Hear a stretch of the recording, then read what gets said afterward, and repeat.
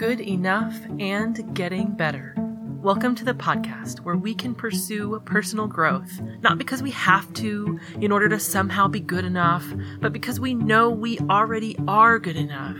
We are each a unique and rare expression of human life with no duplicate. And from this foundation, we pursue personal growth because we know we can, and because we know we are capable of creating all kinds of different experiences in life. And we want to play with that capacity and expand our options. We make personal growth enjoyable and easy when we can approach it with joy and playful curiosity instead of lack and insecurity. So, stay tuned and join me on this journey to be more rooted in our true self-worth and more empowered in our growth process. We are good enough and we are getting even better. Hi, I'm Laura Lenore, your host and hypnotist, and this week our episode is all about the way we speak to ourselves. Our internal dialogue is often a key part of our self-perception, whether we're saying kind and supportive things to ourselves or beating ourselves up for every little thing or somewhere in between. Today, we will be exploring some of the ways we can work with this internal voice consciously, moving away from harsh self-critical thinking and towards positive and supportive thoughts. Then next week, we'll follow this up with a hypnosis journey to help us experience our internal dialogue in a more empowering way, more broadly in our life. So you'll want to stick around for that one too. For those of you who listened to the episode a couple weeks ago, you're already familiar with the way I instructed you to notice your thought patterns in a more detailed way, noticing the structure of the thinking as much as the content. And we'll be doing something similar today with your perception of your internal voice. So if you already practiced this last time, it will be even easier for you today. If you didn't listen to that one, that's okay. We're going to walk you through the whole process. So to begin with the negative side, I want you to think of any critical thoughts that you have habitually about yourself, or thoughts that you remember having somewhat recently so it's fresh in your mind. And then just make a list of a few of the major ones. Do this on your phone or pull out a sheet of paper. You can pause the episode for a moment to prepare if you need to, and just put down at least 2 to 3 things to get started. If you have way more than that, then limit yourself for now to just a few, because we don't really need that many just to explore this concept, and you can do as many as you want later, but you don't need a long list to start off with. If you are able to immediately think of these things, then that's actually good. It's definitely easier when you are consciously aware of what you're thinking. But if not, that's okay too. We're going to work on bringing some of these up to the level of conscious awareness here together for a few moments. One way to find these thoughts is to think of a specific event, something that has not gone the way that you wanted it to, something you've got some feelings about how that went that are not so positive. And as soon as you think of that specific event or situation, if you close your eyes to help yourself focus internally on the experience for a moment, if it's safe to close your eyes, just notice what thoughts are going through your mind when you think about this event or this situation. Maybe there are some negative things about other people or other aspects, so we're going to ignore those for now. I want you just to focus on your own role in the situation just for a moment. What did you do or not do that you're perhaps a little upset at yourself about? And specifically, what does it say about you and about who you are that this happened? About what you did, about what you didn't do. What does that say about you? And if nothing is immediately coming up, then consider this situation and ask yourself to fill in the blank to this statement. Everything would be better if I wasn't so blank. Or sometimes it's easier to notice our critical thoughts when we think about the things that we assume other people are thinking about us. Since we can't actually read minds, it's often a matter of projection when it seems to you like everyone has similar critical thoughts about you. So if you think about the people in your life around whom you may feel self-conscious or a little less than comfortable, what are some of the things that they seem to be thinking about you or that you fear that they might be thinking about you? or the things that you specifically feel self-conscious about yourself around them.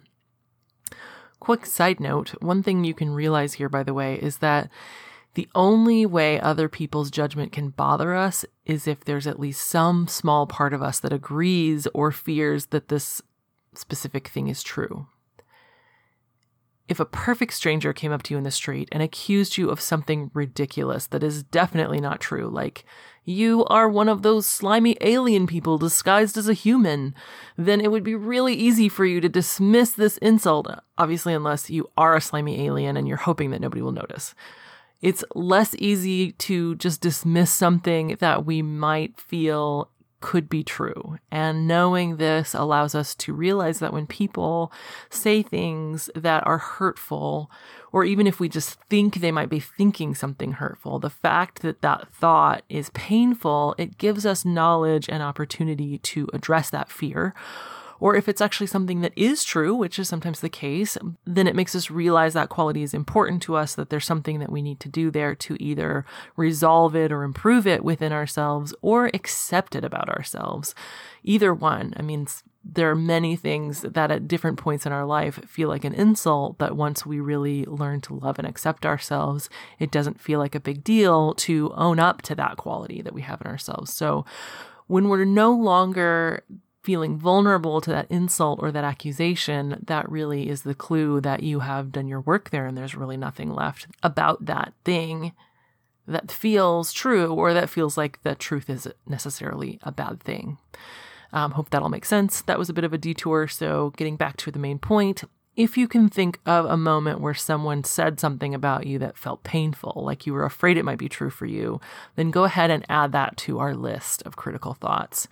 And if you still don't have anything, then either you are doing really well with your supportive inner dialogue already, and you don't really need this episode, or you might want to spend a little time paying closer attention to the thoughts that come up for you during your day, particularly the thoughts that lead you to feel stressed or anxious or any negative emotion, really. Just notice when you're feeling bad and ask yourself, what was I just thinking about? And it'll get easier and easier the more you practice this to be consciously aware of your thoughts. This part alone is actually quite helpful for most people because many of our repetitive thoughts about ourselves are actually pretty ridiculous. And when we consider them consciously, we actually know that they're not true. But since they fly through our mind so quickly and unconsciously most of the time, we just accept them and respond to those thoughts as if they are true. So spend a little time noticing, write a list, and then come back to this process once you have a few things written down. So now, with a few items on your list, we're going to just pick one to start. And I want you to really notice the way you hear this thought in your mind. You can write the answers out as we go if that will help you remember what you've noticed so that we can work with it. For these observations, this is really just information coming from your own unconscious mind. So you're not usually consciously aware of these answers before I ask you. And when it comes to getting unconscious information, it usually comes into our mind really quickly. And it usually feels like you're making it up. So it's totally normal and okay if that's what you're experiencing. And then like a split second later, our slower conscious mind catches up and might say something like, oh, what's this? This must be wrong. Let's edit it to something that we can consciously understand. And when that happens, just notice that impulse to edit the response, to choose something else, and to ignore it and go with the first thing. That is where the real power is in this exercise, in noticing and working with the unconscious information. So let's get into it now.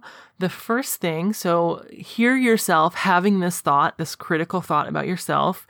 And as you are listening to it, really noticing, is this actually your own voice saying this to you, or does it sound more like someone else?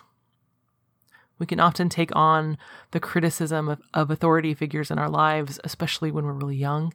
So it's not uncommon for my clients to notice that it is actually a parent or family member or teacher or coach who is actually the source of that particular voice or criticism. For now, just notice, who is this? Is this me or is this someone else?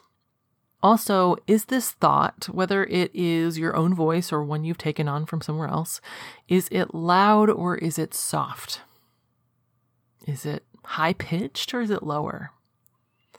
Is it close to you or is it far away? And while you're noticing the position of it, where exactly do you feel like it's located as you're listening to it? Do you sense it coming more from one side or another, the left or the right? Is it more front or back or center? This particular question is a really interesting one, as many times I've noticed that people that I'm working with seem to hear this critical voice more to one side than the other, more to the left or to the right particularly. But just go ahead and notice where this voice is coming from, what you're aware of about it, and really just check in and just allow yourself to experience it rather than assuming you already know what it'll be before you check, right? Really let yourself play this voice in your mind and notice the details. So now we have some clues here, and we're going to play a bit with this thought using this information. So first, if the voice seems to come from someone else, I want you to imagine it, noticing where it's located. And imagine the voice itself is actually a tangible thing you can grab with your hands physically, like a ball of sound or like a speaker that the sound is coming out of, or whatever symbol appeals to you is fine, as long as it's something tangible. And then I want you to imagine that you're going back to the person it came from. And this could be a scene from the past. This could be present day. This could be in a total alternate universe. Maybe it's somebody that's no longer alive and you could still visit them in this alternate place. And say something along the lines of, "Thank you for this. I know you were trying to help in some way when you said this. I no longer need it, so you can have it back now." And then just hand it to them or set it down or whatever makes sense for your scene. It doesn't really matter whether they take it back or not. The whole thing is that you are releasing it, right? This voice was never really their voice, of course. It was a version of them that you took on and created in your own mind. So we're using this same imagination, the same capacity of your mind that took on the voice in the first place, and we can use that to give it back just as well. So whenever you notice a voice like this coming from someone else, one that's not supportive or helpful in any way, then you can just give it back. You don't need to keep it. And next, we're going to play with the location of the voice. And the rest of this works just as well when this voice is yours as when it's not. So if you want to do this part, if it seems like it's still there even after you gave it back, you can do the rest of this process with that, or do the rest of this process with those voices that sound like they're coming from you. And once you notice where the voice is located, then we're going to move it around and notice how moving it actually changes its impact on us. It's really common, like I said, for clients to report that the negative voices are coming from one side or the other, more the left or the right. And the fun thing is that once we move it to the other side, it tends to feel less true, like less relevant, like it has less emotional impact on us. So if you notice the voice is off to one side more than the other, then just grab it again, like a speaker or a ball of sound or something else tangible, and move it over to the opposite side. And once it's there, just listen again and notice how these same words most likely feel different already. The other thing that we can do with location is imagine moving the sound further away, especially way back behind you, as far back as you want to go, anywhere from a few feet to a few miles away. And just notice how that helps you feel different. And another thing that we can play with this voice, with this thought, we can change the tone and the volume. It rarely feels the same to hear an insult in a cartoonish, squeaky voice like, "You always mess everything up." It just doesn't feel really so serious at all, does it? Or you can turn the volume all the way down, or just way down so it's like a whisper. Just play with each of these different options and just notice how the feeling of that statement is different. It feels different. And I know this all sounds really simple. So if you're listening to me and you're not actually trying it, I can imagine that you might not think this actually makes a big difference. So I would just ask that you actually experience this for yourself. Find a thought that has that emotional resonance for you, that feels bad in some way, and just notice what a difference it makes to that feeling when you change the location, the sound, the tone, the volume of this voice, right? And typically with these kind of changes, it takes about 3 to 5 repetitions before they stick. So if the voice just pops back into the old location again, just repeat this process each time until you notice that it will stay in the new place and it will no longer bother you the way it used to. You may have to repeat this process for different critical thoughts and different internal voices, but we each have basically a tipping point where we change enough data points in the neural network connected to this critical thinking so it flips the whole pattern so that it feels different. So do your best to stick with this process and be as consistent as you can each time you notice an overly critical comment or thought in your inner dialogue. Because the more often and the more frequently you are able to shift them in this simple way, the more you're actually training your brain to think differently. So that part of the exercise is all about reducing the negative thinking patterns. And I want to talk briefly about increasing the positive side as well. If we've been in a negative, self-critical thinking pattern for some time, it can feel really awkward saying positive things to ourselves. But it's really worth practicing and getting more comfortable with it. And the more you consciously practice, the more these ways of speaking to yourself begin to seep into your unconscious thinking as well.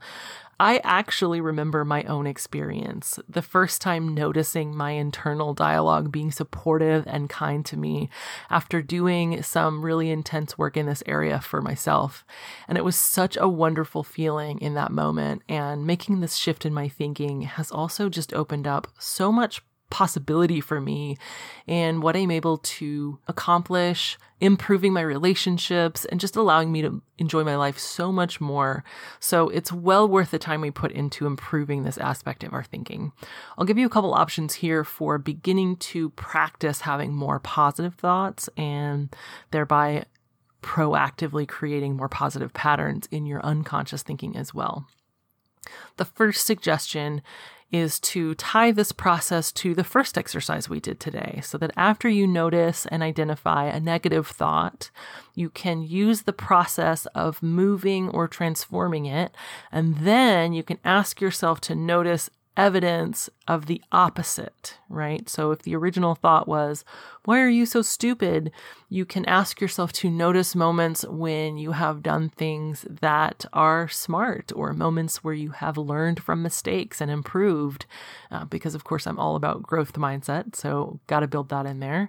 If you were thinking something like, everyone hates me, maybe make yourself notice the people in your life who don't hate you, who will even tell you the opposite. If some aspect of your physical body causes you to put yourself down, ask yourself to notice what is beautiful about you. We all have something, and sometimes we just need to look for it and pay attention to that and train our minds to pay more attention to the positive side of whatever the critical area is trying to say to you. The other way to begin cultivating more positive self-talk is to actually make a regular practice, maybe even a daily practice, of speaking to yourself in a positive way. Doing this in a mirror while actually looking yourself in the eyes can be very powerful. It can be a little uncomfortable at first too, but that's part of the power, I think.